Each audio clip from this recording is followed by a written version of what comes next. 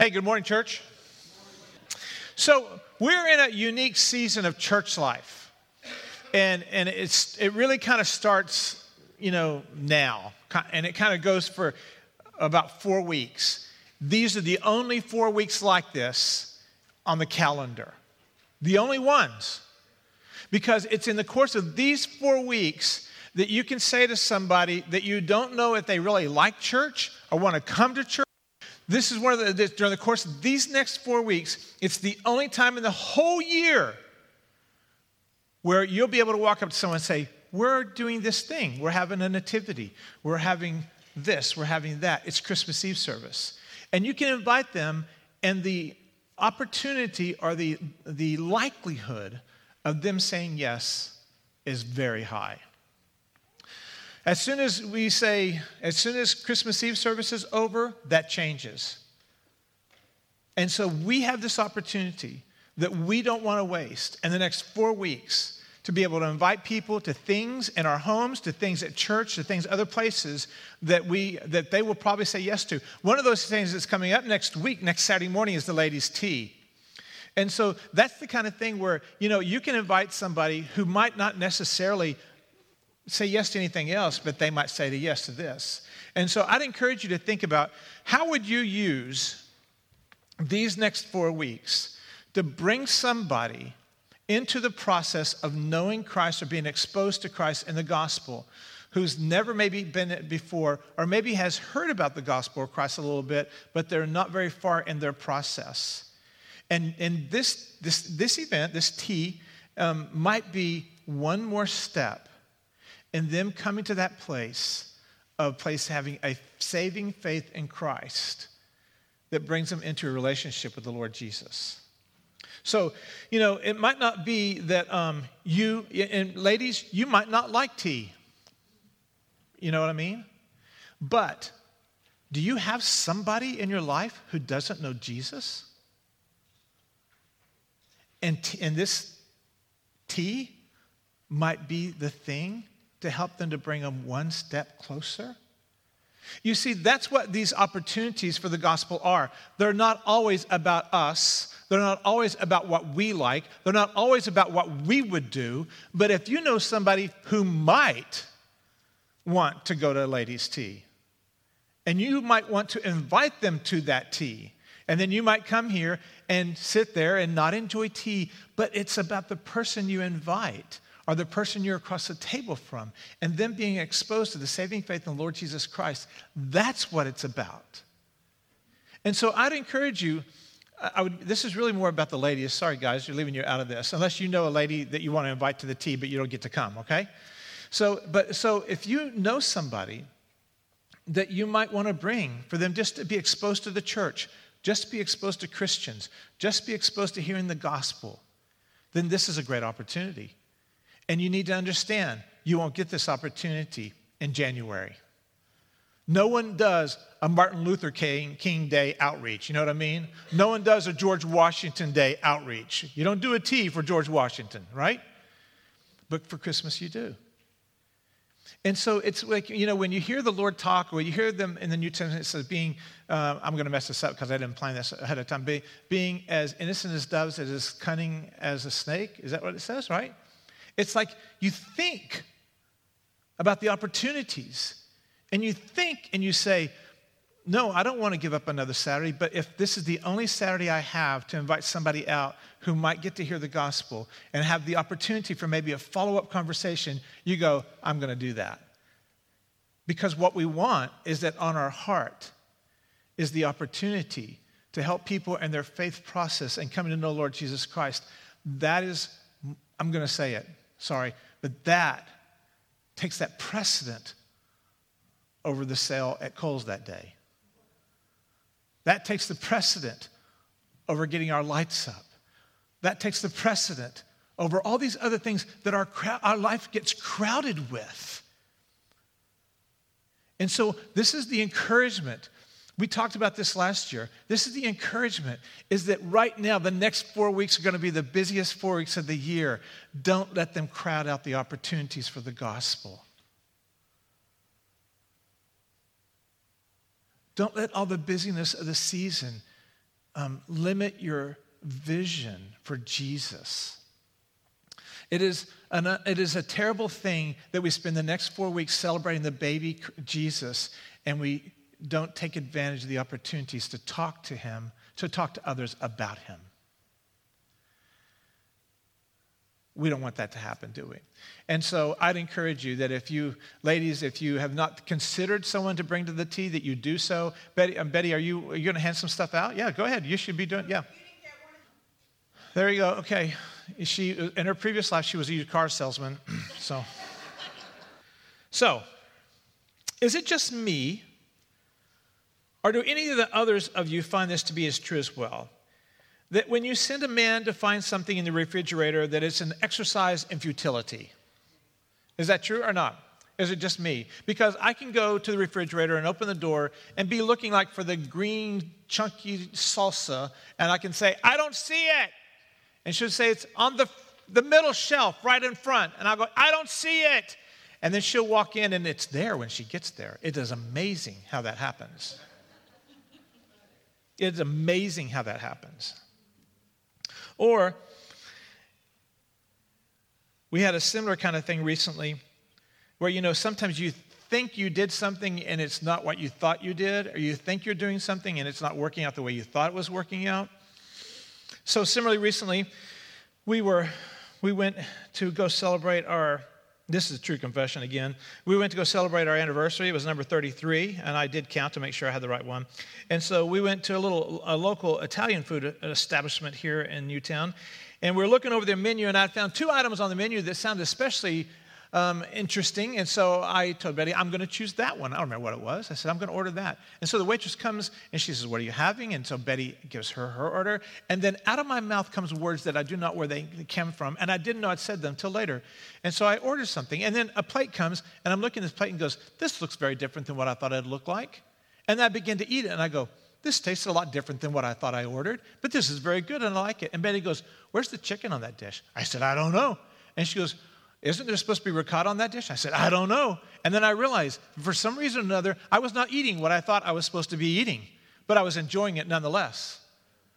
So I thought I'd ordered something else, but when I opened my mouth, a different word came out of my mouth, and I got a whole different plate. But it's not what I thought, but it's what I got, and it turned out to be okay.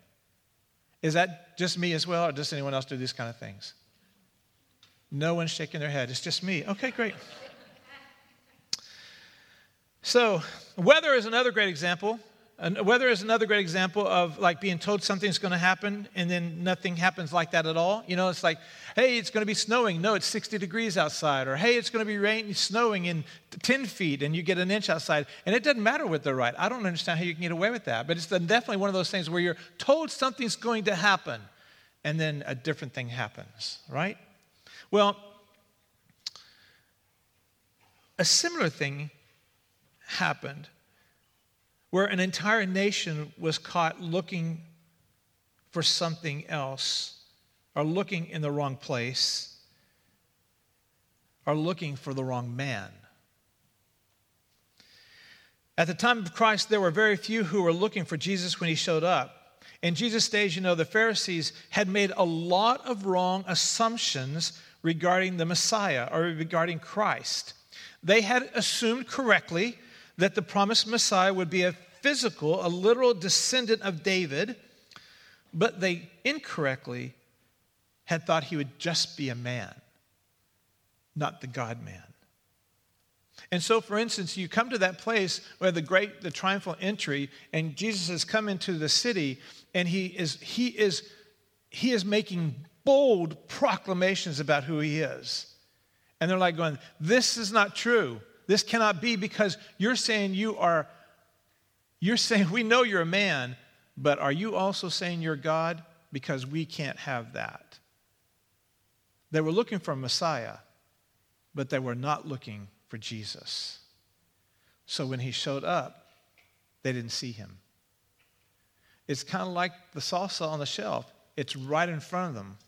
They were looking at him, but they didn't see him. In the context of our Bible, or in the context even for Jews at that time, they in large part understood that there was a Messiah, and they understood there was a Messiah because throughout the Old Testament points to Jesus. That's just what it does. You know that, right? So all of the Old Testament, all those first things, all that first writing, all that stuff, it's pointing to Jesus. All of it saying, there's a Messiah coming, Jesus is coming, he's coming. They're pointing at him. In some form or fashion, it's pointing to Jesus. It starts in Genesis 3 where God he's putting the punishment on Adam and Eve, and then he looks to the devil, he looks to the snake, and he goes, and you, there'll be a man one day that will crush your head. That was pointing to Jesus. And throughout the Old Testament, again and again and again, it's pointing to Jesus. The bronze serpent, to look with faith to be healed.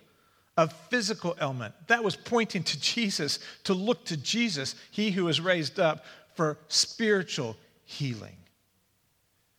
And so the Old Testament is pointing. No book points to Jesus more than the book of Psalms. And so this would be our last week of looking at Psalms before we go into more of a Christmas theme here. And so no book looks more to Jesus than the book of Psalms. You know, the New Testament quotes the Psalms more than any other book. And the Psalms talk about Jesus. There are over 100 quotations throughout the New Testament looking back at Jesus.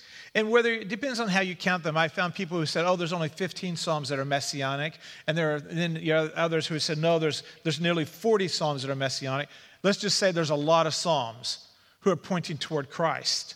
Today, we're going to look at a few of these, and then we're going to look at a conclusion we can have, even ourselves, about looking for Jesus and all. So, for instance, open up your Bible to Psalms, and let's start in Psalms 2. And I found in first sermon that the way this sermon looked in my mind didn't really look that way when I tried to preach it that way. So this sermon, we're going to preach it differently, and we hope for better results, okay? All right? So just hang in there. So look in Psalm 2 to start there. And this particular psalm is talking about the sonship and the kingship of Jesus. It's referenced in the New Testament in Acts 4, in Acts 13, in Hebrews 1, Hebrews 5, Revelation 2, Revelation 12, Revelation 19. It's referenced many times in the New Testament. And here he's pointing to Jesus, and he says clearly he describes the person of Christ. He's called the Anointed in verse 2. He's called the King in verse 6. He's called the Son in verse 7. In verses 8 and 9, there he's distinctly, your Bible might say it a little bit different, but he says, ask of me, and I will surely give thee nations as thine inheritance, and the very ends of the earth as thy possession. And in Sheol, I'm in the wrong passage, I'm sorry, 8 and 9. Do I even have the right verse? Verses 8 and 9. Verse 12, I'm looking for verse, what's wrong? I'm in the wrong psalm, that's why, never mind. See, it's not going any better in second service than it went in first service. Let's just pray and go home, all right? Now, here we go. In verse 12, let's start in verse 11 of chapter 2. Worship the Lord with reverence and with rejoicing, with trembling. Do homage to the Son. Perhaps your Bible says there to kiss the Son, which is something that's like going, what does that really mean? And really what he's saying there is to give homage to him, to worship him. Psalms 2 is really speaking about the sonship and the kingship of Jesus. It's pointing to him. Now keep in mind that the average Jew in their day would be familiar with these Psalms. And then some would be very, very familiar with them. They would have studied them and memorized them. And so they understand that there's a Messiah coming who is going to be both a son and a king. But they're thinking David. Now you can go to Psalm 8, and there it's talking about his dominion. And this is a great psalm. And look at everything. It says this is God's glory, and he's made man the manager of it all. But he's speaking about this is all of God's dominion. And so it's a great psalm. We're not going to read all these because some of them are far too long, but this one is a great one to be able to read because it's shorter. O Lord, our Lord, how majestic is thy name in all the earth. Look at what he's talking about. Who has displayed thy splendor above all the heavens. From the mouth of infants and nursing babes, you have established strength. because thine adversaries to make the enemy and the revengeful cease. When I consider the heavens, the work of your fingers, the moons, the stars, and all that you've ordained, and then I look at man, you made him a little bit smaller than angels. He keeps going down. But the whole context of it is that everything that's been created, all that exists in heaven and earth that is under your dominion, Lord, you're absolutely the king of all of this. There it is. It's speaking about the Messiah in that way. You can look at Psalm 16, which we read there for this morning at the beginning of worship. And there in Psalm 16, again, it's mentioned in Acts 2 in Peter's great sermon on the day of Pentecost. It's mentioned in Acts 13. And these are speaking about his resurrection. And Psalm 16 is speaking about his resurrection. You can look at Psalm 22, where it speaks about his suffering and his death. And this was a longer, we won't read all this, but it's speaking about the suffering and his death. And so you look in here, and it talks about him being alone. So here, let's find it here. So, my God, why have you forsaken me? Far from my deliverance are the words of my groaning. Oh, my God, I cried by day, but thou didst not answer, and by night, but I have no rest. It talks about him being physically abused in verse 8. Commit yourself to the Lord, let him deliver you, let him rescue, because he delights in him. Yet he who did bring me forth from the womb, he did make me in my mother's breast. Until then he has cast me from the birth. Thou hast been my Father, my God, from my mother's womb. Do not be far from me, for trouble is near. For there are none to help me. Many bulls have surrounded me. Strong bulls of Bashan have encircled me. And they open wide their mouth after me, as ravening and as roaring lion.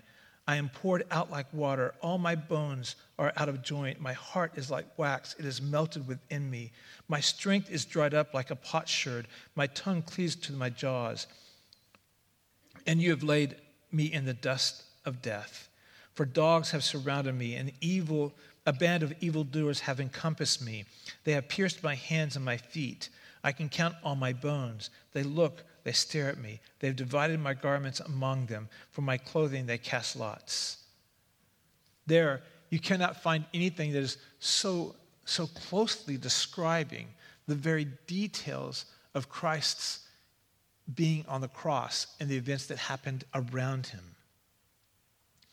You can go further. You can look at Psalm 40, where it speaks about the obedience of Christ. You can look at Psalm 41, where he is denied.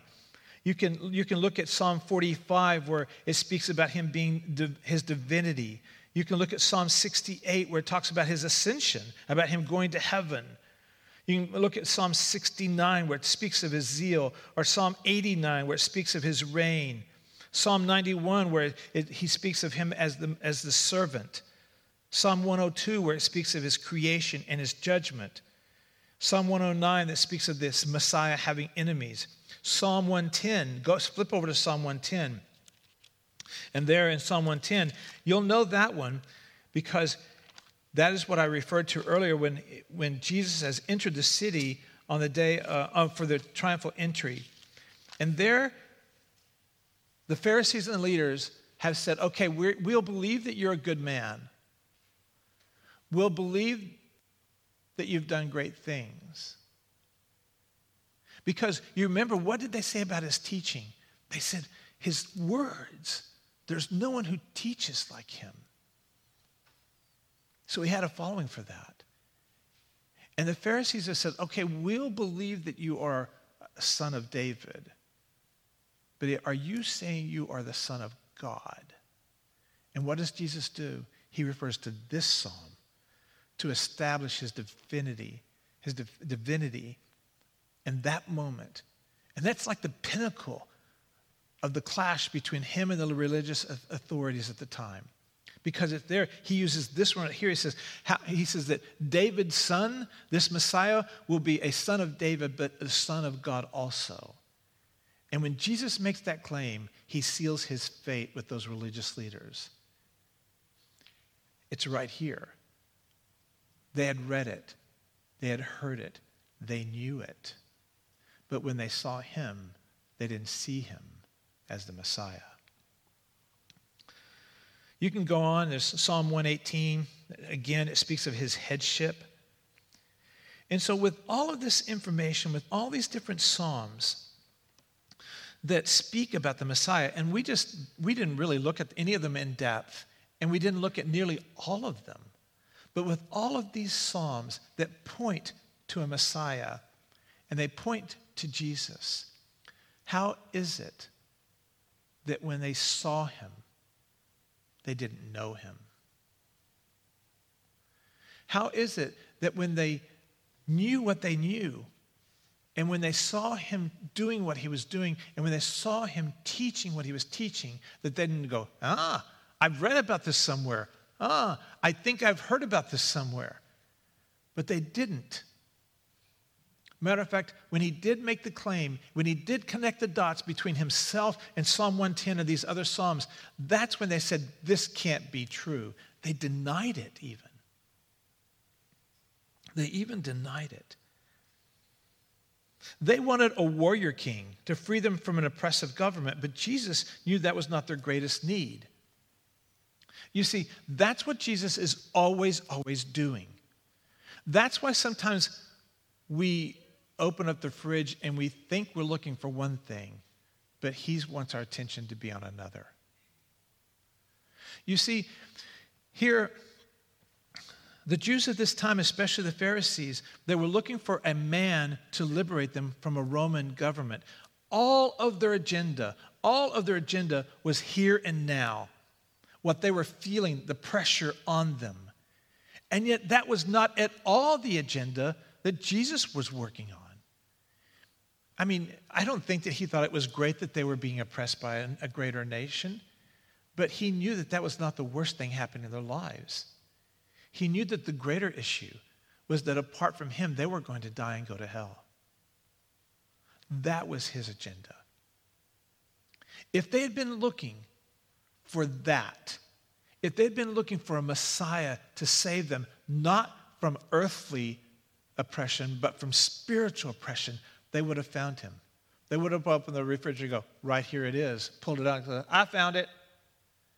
Only a few, Simeon did, only a few saw him, knew him, responded to him. But most of them were looking for the wrong thing. Most of them were looking for something different. So in our lives, we are all, there's stuff that affects our lives day in and day out that are pressuring us, that are real. You know, whether it's job security or relationship security, or whether it's money issues, or whether it's illness, or whether it's, broken bones, whatever it may be. All those things are real. But those are never the things that Jesus are most interested in. Those are vehicles to what he is most interested in. So our health issues, that's a problem. But it points to something else that he wants us to get our attention to. Our relationship issues, man, it's terrible. That they wear on us like nothing else does, right? But that's not the real issue. It is that he is using that relationship issue to point us to something else. And to say, this is what I want you to learn about. This is what I want you to yield to me, to give to me. This is what I want to have. This is what I want to have authority over in your life. This. Let's talk about this. And we keep kind of like, Owen does this thing to Betty. He's not in here, so I can do this. Owen does this thing to Betty that when he wants her attention, this, if you don't know him, this is my son who's autistic. And when he wants our attention, he'll like turn our heads. And go, over here, Mom. This is what I want you to hear. This is what I want you to pay attention to. Jesus is never that way. He's not like Owen. You know what I mean? He just lets us keep looking. But he's always standing there like going, come to me. Listen to what I'm trying to teach you. Listen to what I want you to learn. That's important. And that will take care of itself if you take care of this. You see, even with everything we know about Jesus, and some of us have been in the church a long time, isn't it true that we still go looking for the wrong thing instead of looking for him? Isn't it true that on those times when you did go looking for him and he found you there and he began to deal with that issue in your life, that you found that the other issues didn't have the same weight in your life?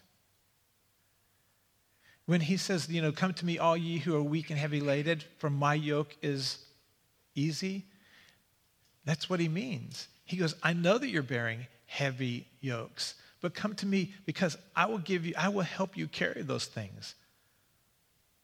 But I'm working a different agenda than you.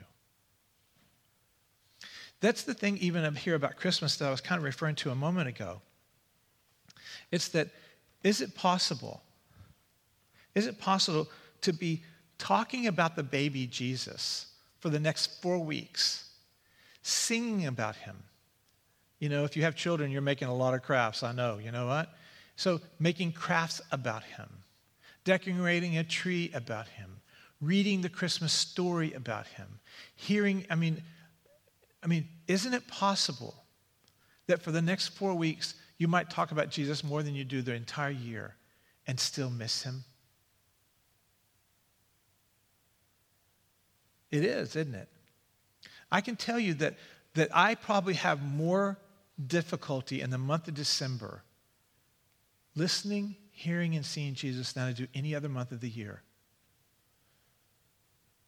Because it's the nature of life that we allow ourselves to get caught up. I have to do this. This is important. And the important, quote unquote, things of life push out the most important thing in life.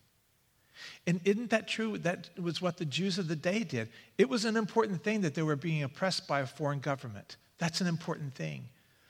But it robbed them from embracing the most important thing. You see, we're not unlike the Jews. The Jews had all the Old Testament that was pointing them to a Messiah. And that given everything that's said here, they probably should have seen him. And we often say, if it was me, I would have saw him. But I don't think we would. I don't think we've evolved very much from our forebears 2,000 years ago, because we have all of this, and we still miss him. We have all of this, and we're still overlooking him.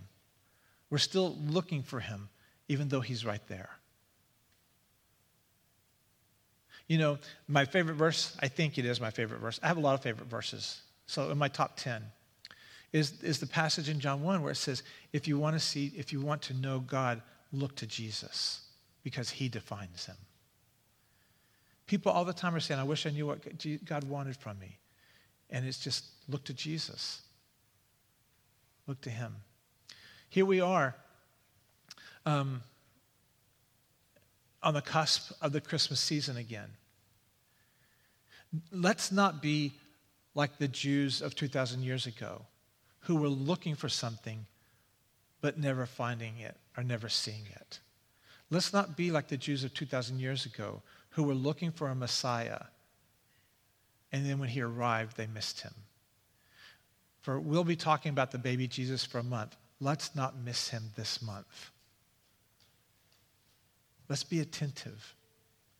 Let's be looking for him. Not to fix our lives, but let's look to him for him.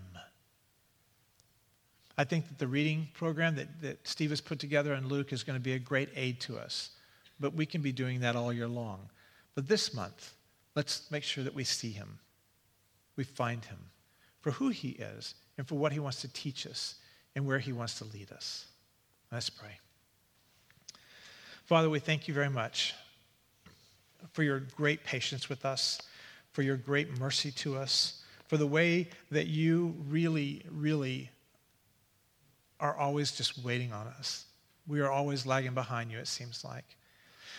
Father, this month, as we talk about the baby Jesus, may we find him, may we see him, and may we celebrate him afresh and anew. And it's in your name we pray.